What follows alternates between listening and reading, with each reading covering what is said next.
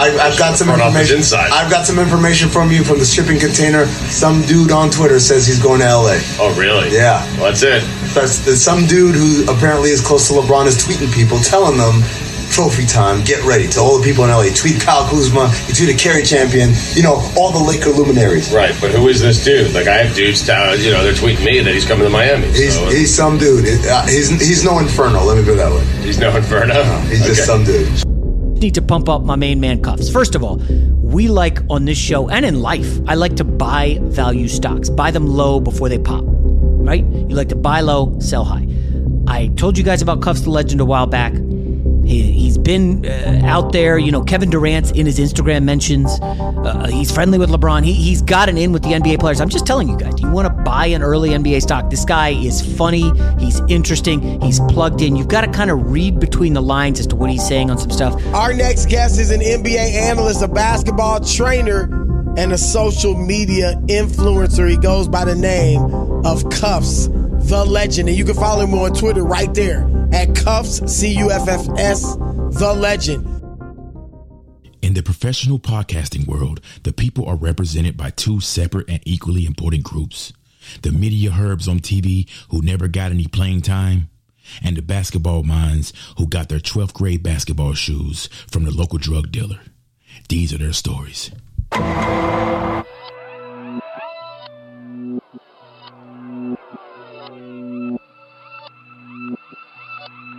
I don't even know what's going on no more. I don't even know what's happening, man. There ain't no answers. I'ma figure some shit out, though, yeah. Welcome to the Some Dude Show. I am your host, Cuffs the Legend, once again. There's no other podcast like this in the entire world. And I'ma prove that. Some Dude Show, let's go. I'm 21 years past the 27 club. It's like I went back into my past and then I sped it up. Robert Johnson, Winehouse, and Morrison found where heaven was. Heaven on earth, this shit is magic with no fairy dust. Home of the gully gangster, the gruesome and the scary stuff. I told my brother, drunk, fuck them, they gon' go through hell with us. They don't have a history in the streets that compare with us. Hood niggas, they wanna be us. Thugs in the St. Regis, only thing undefeated is time. The second is the internet, number 3 is this rhyme. Before security, my dog had to sneak in the 9. God must be on my side, I had to eat and provide. My winning streak is divine. I told Thun, leave the street shit behind. Don't let them hype you with slow run beats, cheating the grind. Dog, I'm telling it like it is. You gotta deal with the consequence when you running the niggas' cribs. Nigga, you better be ready to sit. Dope dealers, street hustlers, pop cases. Throw dice on pavement, cop chases. Big gamblers, scullies, hide faces. Gang wars, hot spots, police raided. Left them speechless. Left them speechless. Pick her down on his luck, rapper Betty Broker. The arrogance of a crackhead, mad at a weed smoker, or a pill taker who hated the still wine drinker. A killer who use a gun that hate on a knife swinger. Alright, I get it. It's who the latest, we in competition. Y'all did it first and me to death, I got a proposition. You and your brother stop plotting on each other, plot on millions. Educate yourself, find to different areas of interest. Spread your bets out, double down on what's working, then you double up. Hands on your paper, they send the hate no matter what you touch. Honestly, I'm speechless. Slot of grease, 20 pointers on a chain, I freaked it. Lawn chair in the hood, sitting comfortably. I must be insane, giving you bars, running companies. I'm done with the redundancies. Checking on my history, making content for Viacom, licensing music to Tiffany's. I come from dope dealers, street hustlers, pop cases. Throw dice on pavement, cop chases. Big gamblers, scullies, hide faces. Gang wars, hot spots, police raided. Left them speechless. Just like when the judge read the sentence, threw your life away in minutes. Left them speechless. The bounce back is the greatest feeling when they thought that you was finished. Leave them speechless.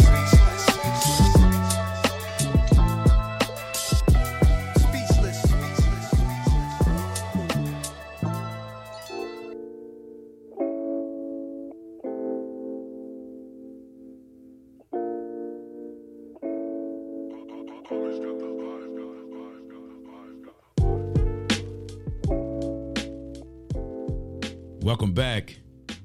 Welcome back to the Some Dude Show. I am your host, Cuffs the Legend. Man, we're about to have some real basketball dialogue, y'all. My next guest is the pride and joy of Fresno, California. Shout out to all the hoopers in Fresno, man. Courtney Alexander, Rayford Austin, the OG Chris Haynes, all the Fresno State legends, man. But my next guest is one of the best NBA journalists in the business right now, in my opinion. He's the senior NBA insider over at Yahoo Sports. He's also the host of the Posted Up podcast on Yahoo Sports. And you can also catch him on the sidelines in the fresh suits. You see him stunting on the sideline with TNT. One of the realest guys in the game, man. That's why I wanted to do this podcast with the OG. One of the realest in the game. One of the most transparent guys in the game. His story is real motivational. I really want y'all to listen to this podcast. His story is real motivational, man. Real inspiring. I want to welcome to the Some Dude Show, Fresno's finest. Fresno's finest. Chris Haynes. Welcome to the Some Dude Show, my guy. Cuff, you bringing up, man, some fond memories, bro. Talking about Courtney Alexander, man, Chris Haynes, Rayford Austin, Terrence Roberson, man, Woodford Walton. I mean, the list can go on and on, man. Tark brought some real cats, McDonald's All-American type players to Fresno, man. So I was in junior high and a little bit of, my freshman year when those cats were playing for Fresno State. So, man, that was always a good time, man, my childhood. Yeah, Courtney's from here in Durham, man. He wasn't recruited real heavy by Duke and some of them other schools back then. So Courtney, he went out to Fresno, did his thing, went to the Washington Wizards. So how you been, bro? Like, I know it's been a busy NBA offseason for you so far. Like, everybody is just talking about all these trades, and we still have a long way to go with even more explosive trades on the way. So how much screen time, Chris? How much screen time are you getting on your phone every day? It's slowed down a little bit. As far as like vacation, typically this is the time where you can just like really just take a vacation and kind of, I never completely put my phone down, but I can actually like leave my phone in the living room and go do something in the backyard now. You know what I'm saying? Like, yeah. You know what I'm saying? But with KD's situation out there, it's kind of like it's kind of like what's that? Is it babe? I got my wife over here. What's the when you jump rope? Is it hopscotch? Double dutch. It's kind of like that, man. Like I'm jumping in and out. Like I'm trying to see can I fully go into my vacation? Nah, I can't. You know what I mean? So it's like it's just, man, it's crazy right now. But man, look, I'm blessed. But screen time, I would say like the early part of free agency, screen time, you're probably looking at, what you say, 16? Yes. My wife is here. She said 16. 16 hours? Oh, my God. 16? Okay. She said she looked at my phone, which is another issue in itself. But, yeah, she said 16 hours, man. So I hope – I would like to think that it's dwindled since then. But, yeah, KD is kind of, still trying to keep us out there right now. So being an NBA insider, like you said, you're getting a lot of screen time. So it's kind of like being on call like 24/7. It's kind of like being like a doctor or a fighter, if we're being honest. Like, it's like you don't never know when that story is going to come across, and you got to be on the front lines to break that story. So it's got to be stressful. It's got to be hectic at times, man. Yeah, it is.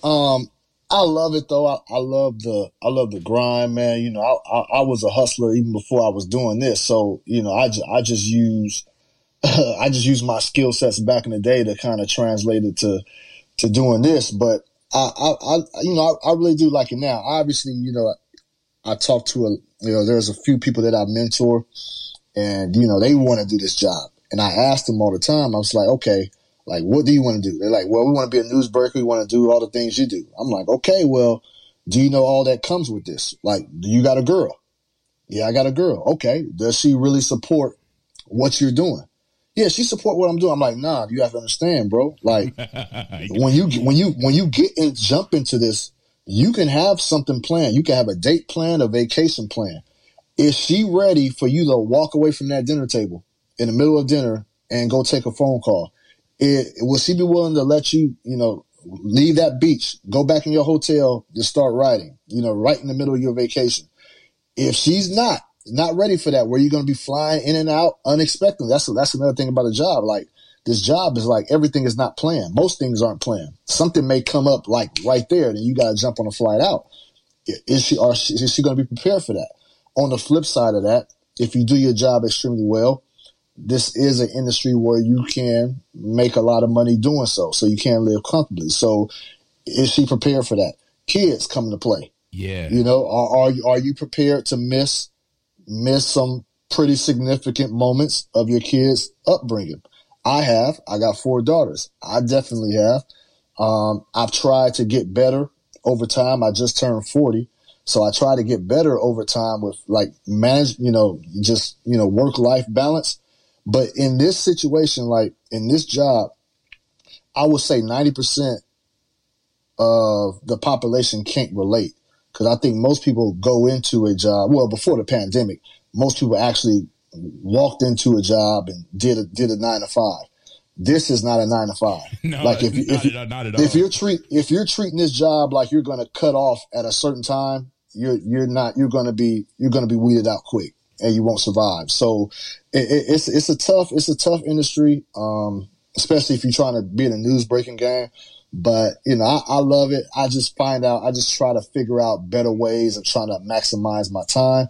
But even with that being said, there's no healthy work-life balance if you're trying to do this job. Some people do it better than others, but there is no clear, healthy way of doing this. Man, that's a dope perspective coming from you, because I'm starting to make my actual ascension in this shit too, and I have a support system that's beautiful, man. Like, I kind of relate to your situation where I have a queen in my life. We've been together for a long time. She understands. We'll be at the pool or we'll be in Mexico somewhere, and I just be on my phone sometimes because, like, I got to be in the mix of stuff. I got to be tuned in.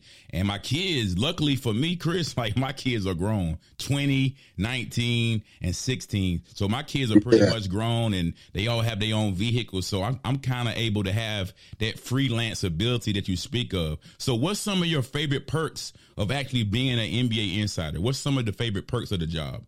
Well, I would say, the favorite perks is that being able to travel has expanded my horizon. Like, I'm born and raised Fresno, California. I was there up until 27.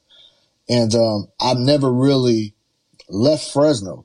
Really, I visit the Bay, visit LA a few times. I got family over there, but Fresno was all I knew. And if I'm talking specifically, the west side of Fresno was all I knew. That's where, most of our people are, Asians, Mexicans, most of the gangs.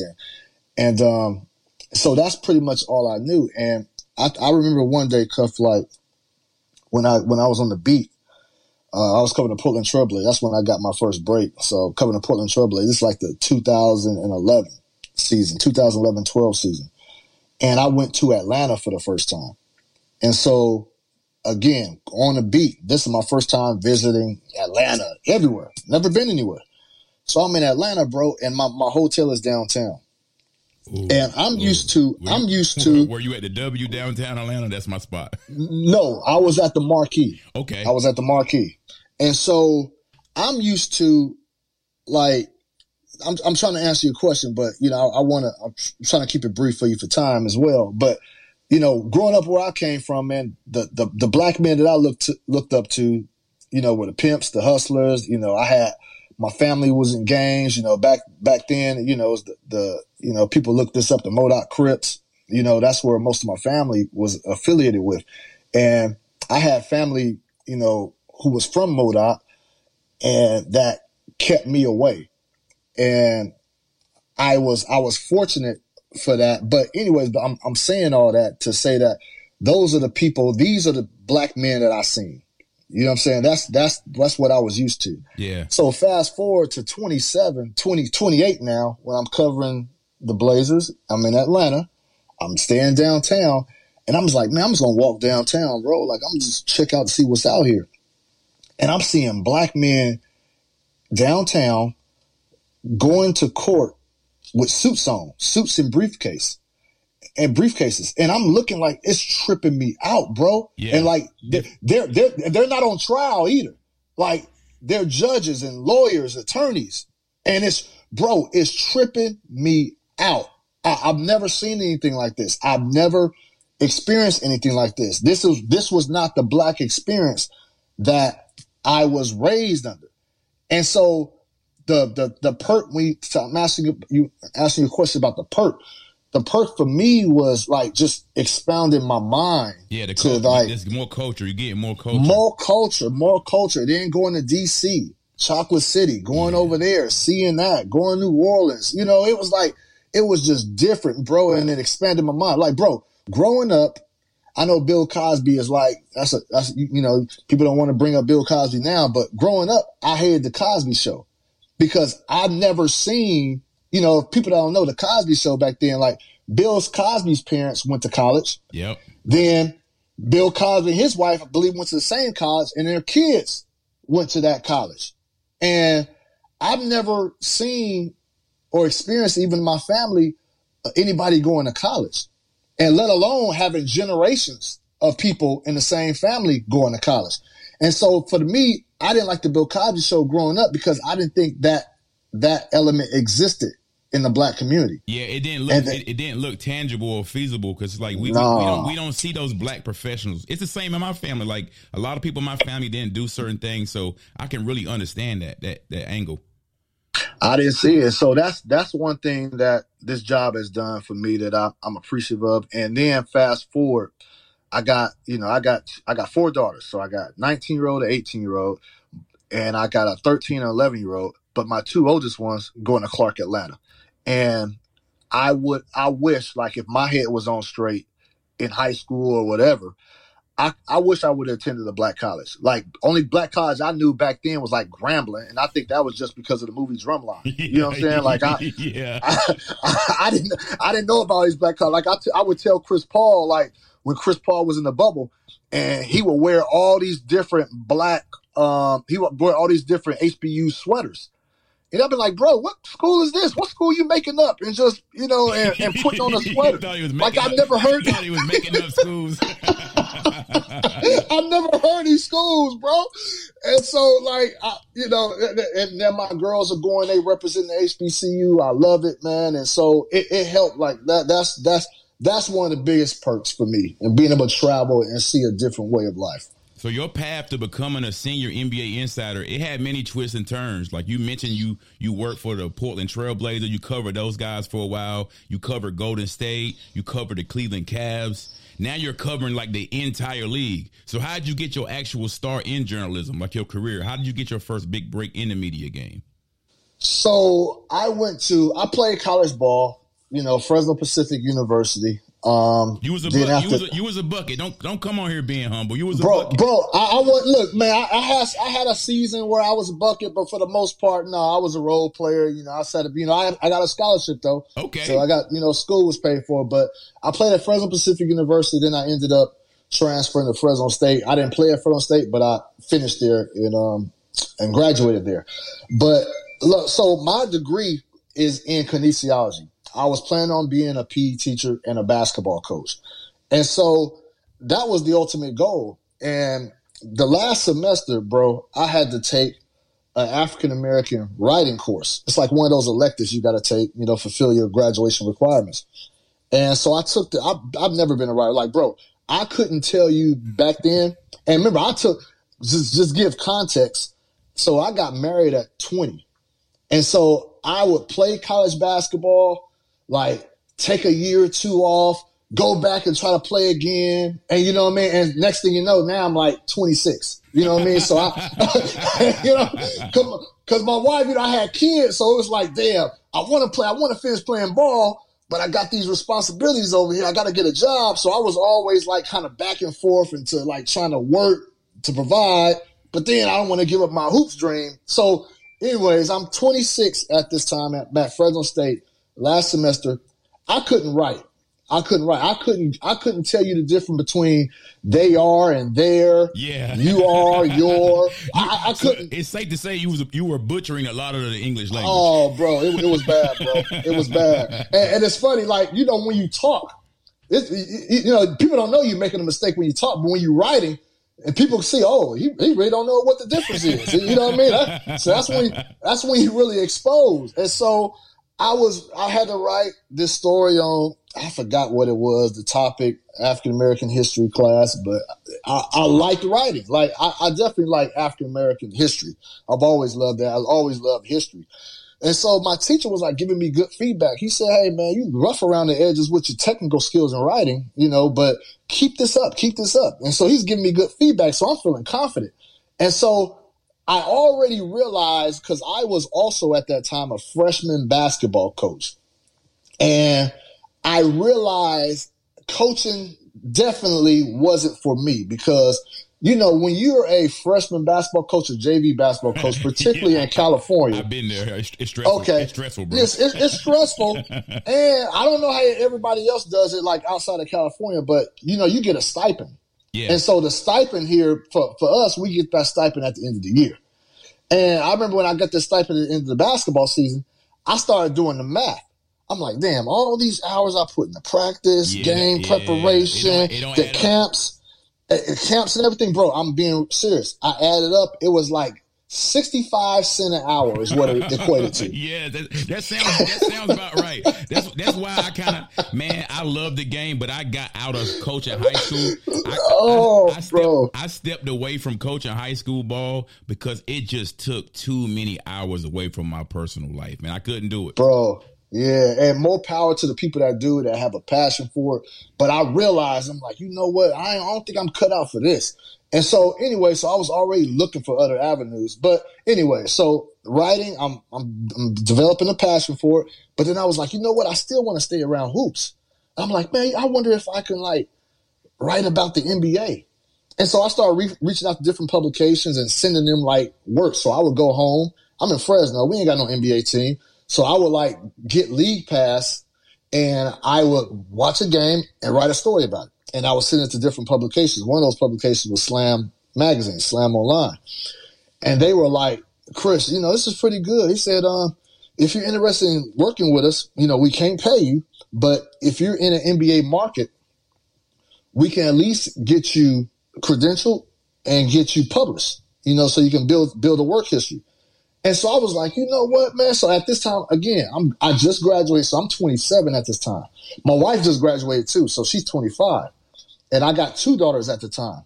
And like most of my homies like going to jail or getting killed. You know what I'm saying? So I'm like, I think it's time for that change. Like I really haven't been out of Fresno. I'm like, babe, let's try something different. Like, and I was thinking, bro, I was going to come back to Fresno. Because that's all I knew. Yeah. But I was like, let's go. So I picked Portland.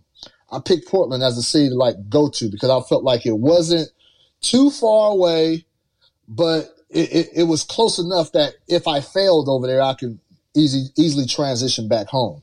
So we picked Portland. And so for a year, I worked for free covering the Blazers, going to Blazer games at night, just home games. And then during the daytime, I worked as a security guard at a high school and at an apartment complex. I could not. So here I am, Cuff. I graduated, got this bachelor's degree in kinesiology. I could not find a job, bro. Like I could not find a job. And that shit was so disheartening because you know what they tell you about, man, you get your bachelor's degree over a period of time, you're going to make this much more money than a person with a high school diploma. You get your master's and you're going to make that much more. You know what I mean? Yeah. And here I am. I can't find shit, bro. I can't find nothing. It's real. And only thing I can find, because I had to get a job, we just moved to Portland, so I had to find something. Only thing I can find was be a security guard at a high school and at an apartment complex. So I did that during the day. And then I covered the Blazers at night. So I did that for a whole year, and I made my inroads. And you know, I was the only brother of color over there in that Portland market.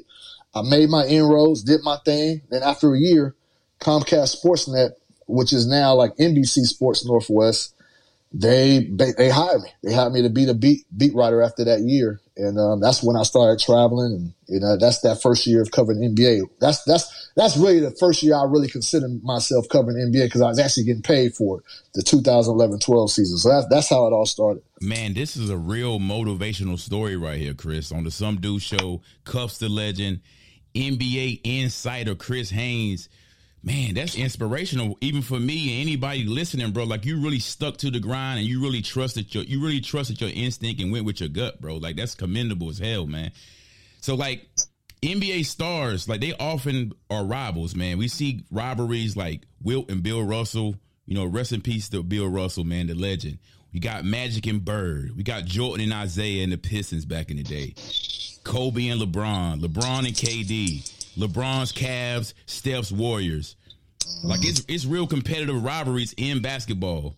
But I feel like sometimes the NBA insiders, bro, like, that break the stories first or get the scoop first. I'm not saying any names, but it feels like a rivalry sometimes. Is that a real thing between NBA insiders, like the rivalry? Yeah, it is. I wouldn't consider myself in there. Like, I'm being transparent. Like, I give props to credit's due. You know, I think, you know, you got Woj and you got Shams. And so, then as far as, like, I think as far as the regularity of breaking news, you know, Woj, Shams, myself right there. Mark Stein and that's the whatever. That's the trifecta, really. Like, that's the guys. The reason I asked that question, Chris, because I see that more from the fans. Like, the fans are always trying to pit you guys against each other or saying, oh, this guy broke the story first. Or I don't really care about none of that shit. Like, long as we get good information, I feel like most people don't. Yeah, especially on Twitter. I mean, Twitter, you got a bunch of trolls and all that stuff. Like, if I break something, somebody put in the comments below my tweet, Shams, you got beat. Woj, you got beat. Same thing. Same thing with them. You know what I mean? So it's part of it. But yeah, I mean, there's a competitive rivalry there. I don't think we talk about it as much because, you know, as journalism, you're taught not to be part of the story. You know what I'm saying? It's just like Twitter has just magnified that and just took it to another level. And then you got trolls who actually, get off and trying to pit one against the other and try to start stuff. And then, you know, there are a few people who really do out there. They really do, like, count the number of scoops you get when you got beat and all that stuff. And so, that's crazy. Yeah, I mean, it's cool, but it's part of business. But I don't get too caught up in that, man. I try to, as an insider, you kind of know, the areas or the areas of which your competitors have a pretty good mark on. And then sometimes you try to just infiltrate that by going backdoor. And backdoor can mean, you know, a multitude of things. And so that's just pretty much how the game is. But I love the battle. I love the fight. But I love telling stories, man. Like, I don't just consider myself just a newsbreaker. You know, I love telling stories. I like writing in-depth pieces. You know, I'm journalism 101 to the heart. You know, and I still hold true to that. So how do you feel about, like, you being a traditional media guy per se? How do you and other traditional media feel about this new media wave? Like, you know, Draymond has made that a thing, the new media. A lot of NBA players, former NBA players, are starting to jump into that media space. Even guys like me, like, I'm jumping into the media space, getting a lot of traction. So, like, some players, I will say, like, they are naturally good at it, Chris, but, like, I'm going to keep it real, bro, on the Some Dude Show. A lot of these players, they stinking up the gym on the microphone, bro. Like, to be honest. So my whole thing is, how do you feel about it? Because it ain't for everybody. I don't feel like it's for everybody to jump into the media game or the podcast game. So how do you feel about the new media? But I think this, you know, new media is a relatively new term, but I think this element has been around forever. We've always had players that once they retire, they step into the media landscape. And I think now it's a little bit different because you got players that are still playing stepping in, a la, Draymond Green, and Draymond, CJ McCollum. Draymond liable to par right at halftime, so it's a different. Yeah. it's a different animal now y'all working against. Yeah. So this is my thing. I don't have a problem. It's always been that. Like, it's always happened. It's just a new term for it. But from what I've witnessed and what I've observed over the years, the players that do make it in this industry and are successful doing it are the ones that actually won't hold back when it's time to criticize. Ooh, that's it. Yeah. That's it. Players will come on and they come on and just vanilla. They try to sugarcoat things, and especially when the fans know that, look, bro, there's no way you can put sugar, on this situation. Yeah. Like, you can't do it. And they see right through it. And if that's all you're going to do, you really add nothing of value. You know what I mean? So a player, like, the best attributes a player can have in this industry is like breaking down the game. Yeah. And I think Draymond does that extremely well, breaking down the game. And then when it calls for criticism, you unleash. Now, you don't unleash it disrespectfully. Now, I had a conversation with Draymond about that. And he said, look, when I step into this full time, he said, even today, like, if I go on air, like, I have to be critical. But when I'm critical, I'm going to explain why I'm critical. Yes. I'm not going to bash him and say you suck. Yes. I'm not going to call you out your name. I'm going to, point out facts and stats to serve my case on why it is that I have this take. And that seems so easy, Cuff, but most former players don't do it. They don't go that route. And you can hate Kendrick Perkins all you want. One thing we know about him is that, he's going to take it there if he feels the need to. Yeah. Now I think a lot of people may say he's taking it too far, and maybe he does sometimes, but he's going to take it there, and that's why he stands out. That's why Draymond stands out. And we'll see if other guys. CJ McCollum does as well. Does a really great job at it. Yeah, I like CJ a lot. Yeah, really good job at it. And so, and JJ Redick has done a good job at just like having the players back and explaining the basketball nuances and giving people that insight.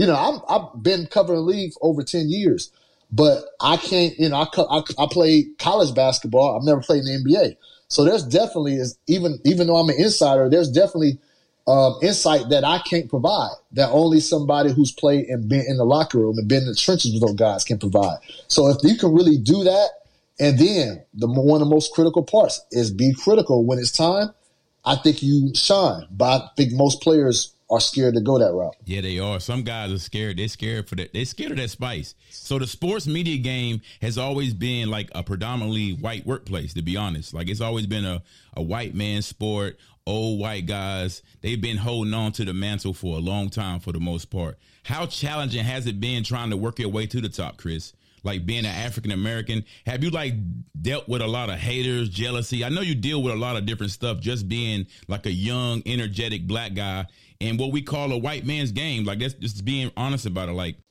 yeah. So the reason I wanted to cover the NBA, first of all, I love the NBA, and I wanted to do it my way. So what I was looking at, I'm like, damn, the NBA is 90% black players. And most of them came up, well, I wouldn't say most. A lot of them came up in a similar fashion that I did, as far as the way they were raised, the neighborhood they came in, were raised under. And I was like, God, like, we don't have enough of us telling our own stories. Yeah. It's like, so let me give you an example. It's like, say a player, and there are great white reporters out there. Yeah, they are. Point blank. They are. They're my colleagues, love them to death.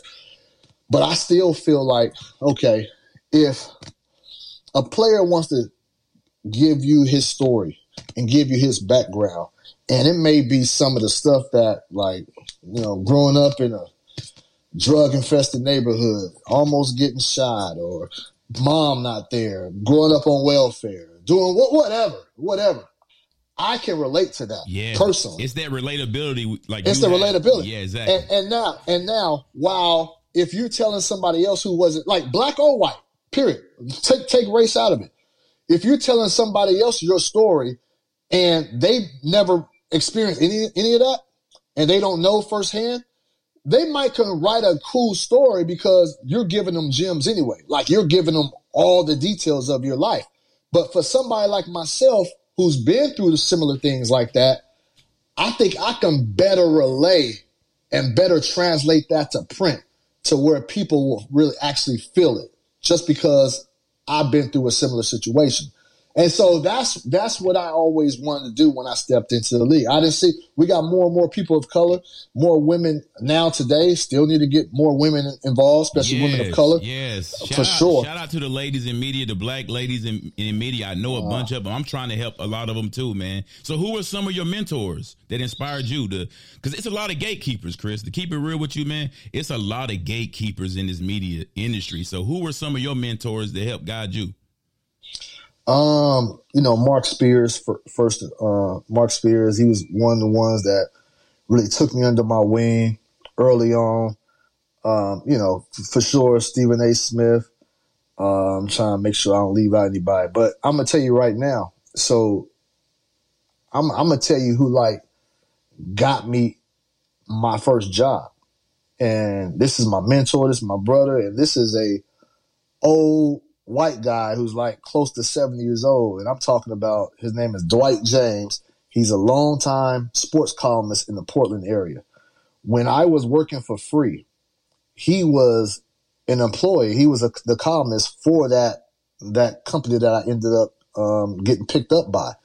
But he was the one looking at me. He knew my story. He would talk to me and he was like, wow, you came out here from Portland?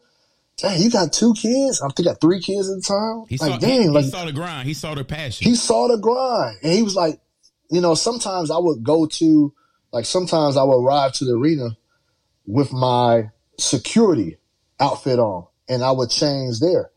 At the time it was the Rose Garden. And he would see that.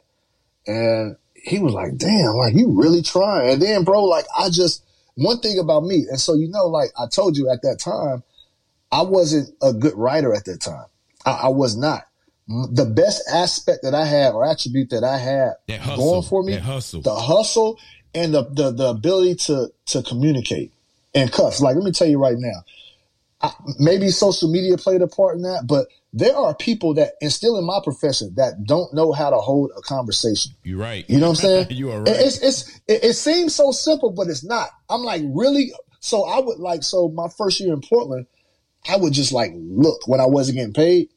I would just look at how the media approached players. So as soon as the locker room opened, I would see media just go right up to a player and just put a mic in their face and start asking a question. Don't even ask them how. Don't even ask them how. Don't ask none of that. And I would look at the player's reaction.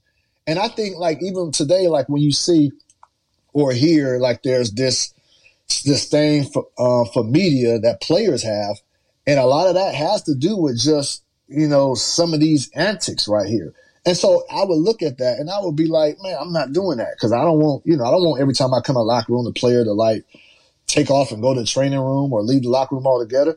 And so I would go in, I would just shoot the shit with them, man. I'd be like, man, how's the wife? How's the how's the kids? You know what I mean? I just got to know them. And they respected that.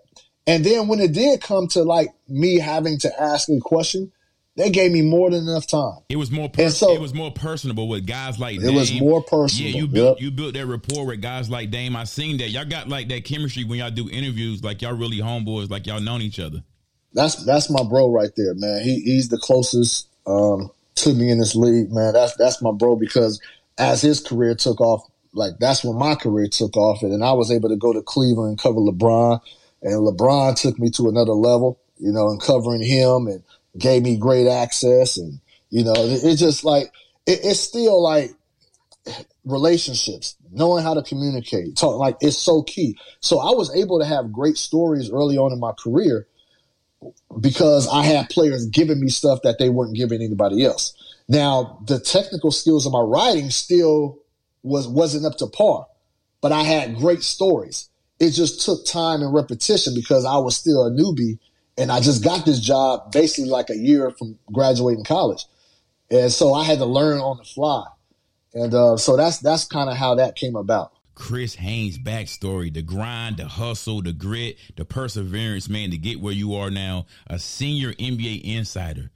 But now let's get to the spice, Chris. We gotta get spicy a little bit. This is what the people want. We got Westbrook, we got Kevin Durant, Kyrie Irving. The dominoes are starting to fall. They're gonna fall real soon. But the question I want to ask you is, why do you think those three guys, Westbrook, Durant, and Kyrie, why do you think those three guys are always unhappy in every situation they've been in? It seems like they're unhappy no matter what situation they're in, and will they ever be happy? Well, let's break them down one by one real quick. So I covered KD when I went to ESPN. They assigned me to the Warriors, and that was the first year KD was there. So I got to know KD well. He invited me to his house for a few dinners and things of that nature. So one thing about KD that I can safely say is that, he's always been searching for something, like searching for some type of fulfillment. And I think he would go on record and say that himself. What is he searching for? I don't know. I don't know the details of that, but he was always searching for something. And this is one thing that he did say publicly after he won the championship. He still said he didn't feel fully whole. He thought once he established, himself as an NBA champion, dominated the finals, got finals MVP twice, and there was still something that he was missing. And so I don't, to answer your question, why is he never happy? I don't know if he's never not happy, but I think there is an element to him that has been constantly looking for some sense of fulfillment that I don't know that he's going to get in basketball, because he's accomplished everything. He's like, I think, going to the Brooklyn Nets, he chose a path that, if they were to win the championship over there, I don't think many people can really say anything negative about how he went. Yeah. And so I think that might have been an aspect of why he chose to go that route. And I think, I just think, it's tough. Like KD's, he's one of the, like a good brother, man. Like I ain't got nothing but love for him, but he is definitely somebody that, it's tough to gauge. You got to really get to know him. And over the years, as he's gotten older, he's shared more about himself. He shared more with me about just what makes him tick. But there's something. And, look, with the Brooklyn situation, there's a ton of layers over there. I don't know that, that situation has anything to do with why he's not happy. But so that's KD. Let's talk about, who was the other one? Kyrie? Yeah, Kyrie. So Kyrie is somebody that he was the toughest. I've always said this. When I was covering Kyrie in Cleveland, he was the toughest player I ever had to cover, because you couldn't figure him out. Like one day he'll give you like 30 minutes, just good time, like 30 minutes of good information, give you all the quotes you need, just very accommodating and just cool. The next day, you'll walk by him. He'll walk by you, put his head down, just keep going. Like what? Like what? It's like different personalities. Yeah, it was, and this was before like Kyrie was Kyrie. This was they didn't win a championship yet, so he was just like tough to deal with. And so as he gotten older, our relationship got much better. Person gets older, they get more mature. But, I would like to say Kyrie has matured. He has. There's some things that he's done differently that I noticed when I was covering in Cleveland, that I seen that he took a different route. But one thing about Kyrie is that, what people will continue to point to is just all the distractions that he's continued to put forth on whatever team it is, whether it's Cleveland, Boston, and Brooklyn. And so, like, he has to own that. He has to own that. But genuinely, like, he's really a good dude, man. Like, he's really a good guy. Like, will you fully understand him? Will people fully, or me, even me, would I fully understand him? No, I don't think so. Because I think he was just Two different people raised a different way, and I won't get him. But what I do know, like, he really does have a good heart. And I spoke to him on those type of levels before, just about, what he wants to see in society. Like, he's a deep guy. We see that. Is he too deep? I don't know. That's what everybody else to judge. But he's a good guy. I just hope he finds a level of consistency. But at the end of the day, like, Cuff, like, if he's cool and with himself and, feels good about himself where he's at, I think that's all that matters. But I don't know that Kyrie would be somebody that everybody just embraces as, like, just a rational guy. I just think he does things that just doesn't fly with what most people think is rational. And Westbrook, the only time, Cuff, take the Lakers situation out. Where was he unhappy at before? Was he happy in Houston? You think? I'm trying to think. Like, I don't, at the top of my head, I don't really remember him being discontent or hearing anything. I think Russ plays his best basketball when he really genuinely feels that love, and I don't think the Laker Nation really embraced him from day one. Even though he's an LA kid, we all know the backstory. But now that's a different story. Yeah, now that's a different story. So do you feel like? Do you really think Russ wants out of LA just for the sake of his own mental health at this point? I feel like. Do you think he wants out, and you think it's like a mutual agreement, between the Lakers and him, where it's like it didn't work out? It might be best for both of us to part ways. I couldn't even answer that because I haven't talked to Russ on that level yet. Yeah. So I really couldn't answer if he wants out of LA. But I was at most Laker games this past season. He gave me a few, and that's one thing, Russ, too. Like, he gave me a few one-on-one interviews this season. Russ really doesn't do those one-on-one interviews. Yeah, he doesn't. Yeah, and so I remember we were in Sacramento, and they were playing the Kings, the Lakers were, and Russ had I don't think he had a good game, but it was at the time where it was just like reaching a boiling point as far as Laker fans turn on him. And so I asked him when he was doing his post-game interview, I said, hey, Russ, can you recall being treated like this by your home fans ever in your career? And then he was like, oh, yeah, this happened to me before. I've been in this league like 10 plus years. Yeah, it's happened to me before. No, hold on. He didn't hear me right. So he finishes his post-game scrum. He's starting to walk out, and he calls me over. He's like, Chris, come over here. Chris. He was like, you think I've never been booed before? I said, no. I said, the question was, have you ever been booed or treated like this by your home fans? He's like, oh, my bad. I didn't hear you right. He said, nah, I ain't never been treated like this. Like, nah, this is different. And I said, yeah, that was my line of questioning, like I was trying to get across. Then he told me, like, bro, like, at the end of the day, like, I do this for my family, and I'm trying to change lives. I'm trying to be an inspiration. He gave me that spiel. But this was definitely took a toll on him, man. Like, one thing about LeBron, I'm gonna say this because I think a lot of this has to do with just playing with LeBron. If you're a ball dominant player, like, it's tough playing with LeBron. Period. It is. Dwayne Wade. It took time. It took time for Dwayne Wade to adjust. And Wade was like, I believe that second year in Miami, Wade was like, all right, do your thing. I'll adapt. Like, I'll be in the background. And when you're a ball dominant person like Westbrook, where he's never really, like, he did a little bit in Houston, where he played off the ball a little bit. But you got to play off the ball a little bit more, with a LeBron James team. And even though LeBron is going in the post a lot more, playing bigger, it's still like, you have to maximize all of LeBron's skill set. Yeah. Like, you have to. You got to be, if you're a point guard playing off ball with LeBron, you got to be able to catch and shoot.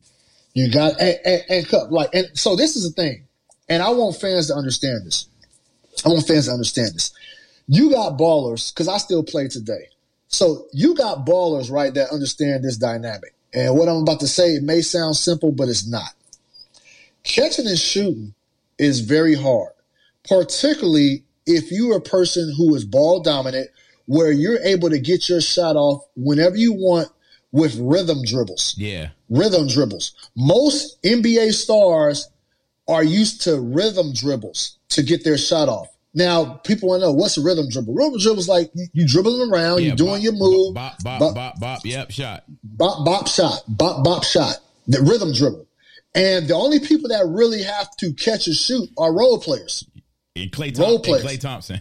Klay Thompson. Like, that's probably the only star that's like just great at catch and shoot. Yep. Steph Curry. You know what I'm saying? But catching and shooting, if you're not used to it, if you're used to like getting a rhythm dribble in first, it's tough. And so when you're playing with LeBron James, you have to be able to knock down that outside shot with regularity without putting the ball on the floor. Like, a lot of times you'll see Russ get the open shot, pass up on the open shot because he wants to like drive or do something else. And then you get the defense, back on you. You know what I'm saying? So Kyrie Irving was able to do that playing with LeBron. So it's harder than what it sounds like. It's harder than what people say. Well, just knock down that shot. Just catch and shoot. When they haven't done that their whole lives. Yeah, their whole lives. And that's why their whole lives. That's why Damian Lillard and CJ McCollum were such a great duo, because they both could play off the ball. They both could catch and shoot. So, exactly. So what version of Anthony Davis can we expect to see this upcoming season? Because I think Anthony Davis is ready to silence like a lot of the critics, Chris. Like, what version of AD we going to see this year? Yeah, look, so I wrote the story a couple days ago on the meeting that LeBron had with Rob Pelinka, Darvin Ham, and his agent Rich Paul was there. And so I got some inside knowledge on how that meeting went and what was discussed. And in that meeting, sources told me that Darvin Ham told LeBron that we're going to run our offense through AD and we're going to commit to it. And because the difference with Darvin saying that now is that, we've heard that before, like the Lakers going to try to go through AD. But what he emphasized, Darvin Ham emphasized in that meeting, is that we're going to commit to it. And so that means, like, even if AD, if it's not working out initially, we're not seeing the fruits of the labor initially, we're going to stick with it because he's going to get there. And I'm hearing that AD's having a great offseason, conditioning wise, skill set wise. I'm hearing he's doing everything he needs to do to try to, prepare his body to take on a heavier load. This is going to be LeBron James' 20th season. So as great as LeBron is, like, you can't keep going into a season just saying, like, we're just going to milk LeBron for everything. You got to allow him to be able to coast throughout the 82-game season. And so I think, I don't know what to expect, Cuff, but look, man, AD is going to have every opportunity to show that he can lead this team. He can hold it down, that he can handle double teams and make the right pass at the doubles. And, we'll see from there. And I think what the Lakers are trying to figure out, this is what I do know. What the Lakers are trying to figure out is, like, okay, is everybody going to be committed to this new style of basketball? What I do know is they're going to have there will not be any resistance. Yeah, not with Darvin. Not with Darvin. No, that's what I've learned, Cuff. Like, there will be no resistance. If there is resistance, there will be consequences. Darvin is not playing. I'm being for real. I've heard this in the meeting. He stressed that with LeBron. Like, if everybody is not on the same page, and it will show, there will be consequences. And so the Lakers right now, like, the Kyrie trade, Russ, like, are they trying to do something? Yeah, they would still be open to something if Brooklyn really, got it to that point. But they're prepared to go into training camp with this roster. And they're also prepared to go in there and holding everybody accountable, whether that's LeBron, AD, Russell Westbrook to Austin Reeves. And so that's what I'm kind of looking forward to. I'm kind of looking forward to, like, seeing Darvin Ham kind of implement his system and just implement his environment.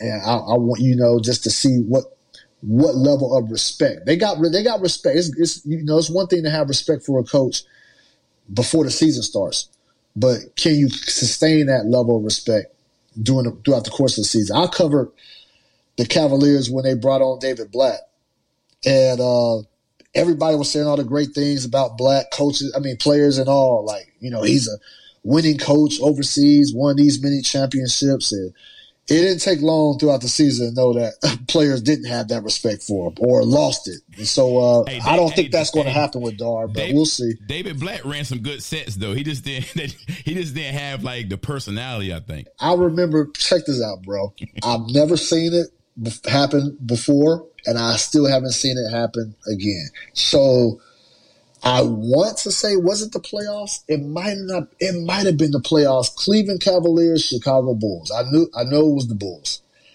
and I don't think it was the playoffs. I don't remember being in Chicago for a playoff series in Cleveland, but it was a crucial game.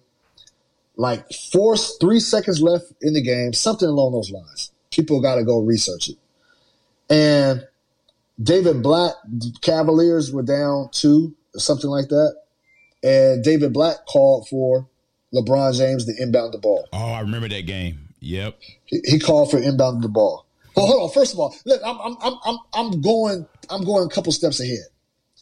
LeBron, forget what I said. Everybody listening, forget what I said about inbounding the ball and what Blatt called. What happened was LeBron James, it was like less than a second. It might have been a second. But LeBron James hit the game winner. He caught it, out of bounds play, baseline. It might have been a 3. Hit it, game winner, game over. We didn't know anything about what play was drawn. So David Blatt speaks first. It was a great play. LeBron made a great move. We're happy we got LeBron on the team, blah, blah, blah, right? Here comes LeBron after that. Never seen anything like this before. Haven't seen it since. So LeBron goes off, and we're asking about that play. And he was like, yeah, about that play. Blatt asked me to take the ball out, but I scratched it. I was like, hell no. I ain't taking this fucking ball out. We're not doing that. We were like, whoa, like, because Blatt didn't reveal that. Nobody, like, Bron let it be known that, this motherfucker, like, had the audacity to have me take the ball out with, like, less than a second, meaning that I'm not going to take the shot. There's not going to be enough time for me to get in bounds, get the pass, and take a shot.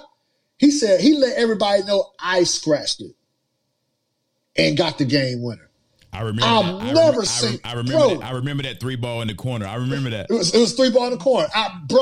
I never seen a player do that, man. Never. And it's funny because it's like, I would think, Blatt was still trying to like prove himself in the league, prove that he belonged. Yeah, he was. And I think most coaches would probably reveal that, just showing some humility, like reveal it on their own that, hey, I called this play and LeBron said, I'm taking this. Blatt didn't do that. He hit it. So LeBron came out. That's crazy, Chris. I have a game I'm gonna play. We're gonna finish up with this game, Chris. This is what I call clutch time with a K. Clutch time. I'm gonna put 60 seconds on the clock, Chris. I'm gonna ask you some random questions, and you just gotta answer these questions as fast as you can before the clock gets to 0. Pretty simple. Are you ready? Let's go. All right, here we go.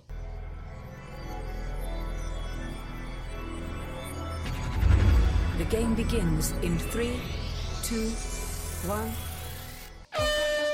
If you could go back in time and cover any NBA finals from the past, which NBA finals would you want to be press row for, Chris? Ooh, let me go Bulls, Lakers. Bulls, Lakers. 91? Bulls, yeah, 91, their first championship. Kareem Skyhook or Michael Jordan's fadeaway?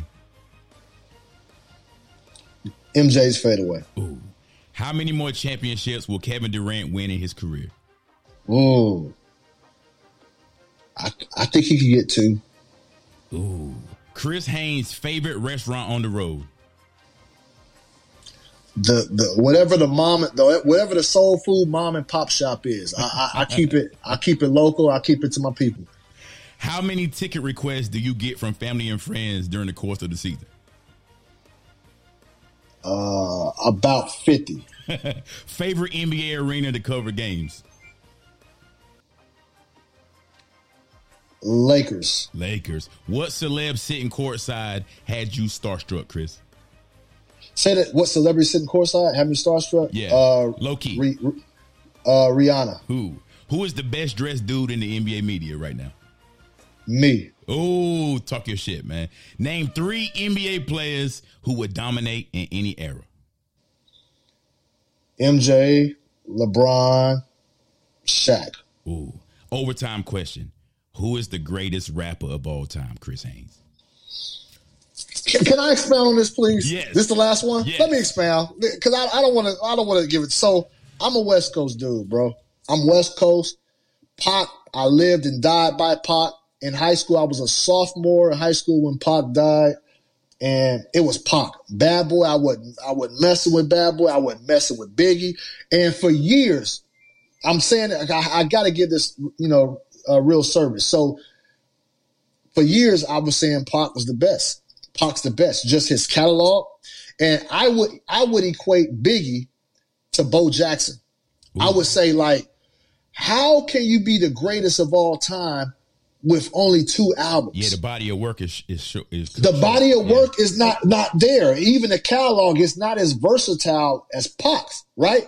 So I'm saying this was my mindset. This is the argument I've had probably all the way up until like 2 or 3 years ago. I started listening to some of Biggie's stuff. I started listening more. Genius. And I started listening more and more.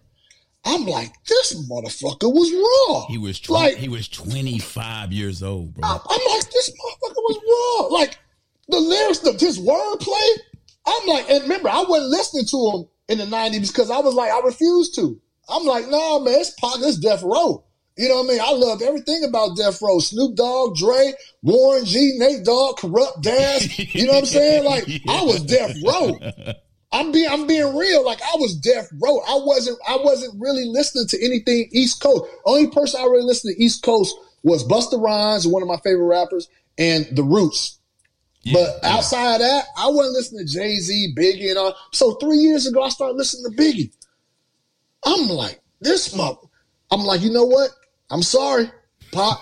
I gotta put Biggie. So Biggie, I'm sorry. So Biggie's the all-time. He's the greatest rapper ever to you. Yeah, man. The wordplay he used, man. The way, like, bro, like I gotta give it to him, man. Now that I'm a grown ass man, and I'm not using the West Coast bias, anymore. Like, Biggie's the best, bro. There you have it, y'all. Man, appreciate you, Chris Haynes, stopping by the Some Dude Show, man. NBA Insider Extraordinaire. Good vibes, man. We got a link soon this season, man. I'm gonna be on the prowl this season, man. I'm gonna be at a lot more games on the West Coast and everywhere else. So we definitely got to meet in real life, bro. Good energy. All right. Thanks for your time, bro. All good, bro. You be safe. I appreciate you. All right, dude. Yeah. Man, great interview, man. Chris Haynes stopping by the Some Dude Show. Keeping it 100 on the Some Dude Show. Shout out to Chris Haynes over at Yahoo Sports. Make sure you follow him on Twitter at Chris Haynes NBA. Check out the Posted Up podcast with Chris Haynes. Great basketball dialogue. Real basketball dialogue on the Some Dude Show. Chris Haynes said, it took him all these years to finally realize that Notorious Big is a lyrical genius. One of my favorites too, man. But as always, y'all, I really appreciate y'all locking in with your boy, man. Every episode, the momentum is really starting to snowball, and it's all because of y'all, man. I really get motivated from the feedback from all the listeners from all around the world. We got listeners everywhere, man, overseas, all across the U.S., East Coast, West Coast, Midwest, down south, south of France, Italy, Japan, China. They tapping into the Some Dude Show, and I really appreciate that. I really do. So make sure you tell somebody, your mother, your father, any real basketball fans, to tap in. Apple Podcasts, Google Podcasts, Spotify, Stitcher, all major podcast platforms. Subscribe to the show. And we gonna keep flourishing, man. Real basketball dialogue. Some Do Show.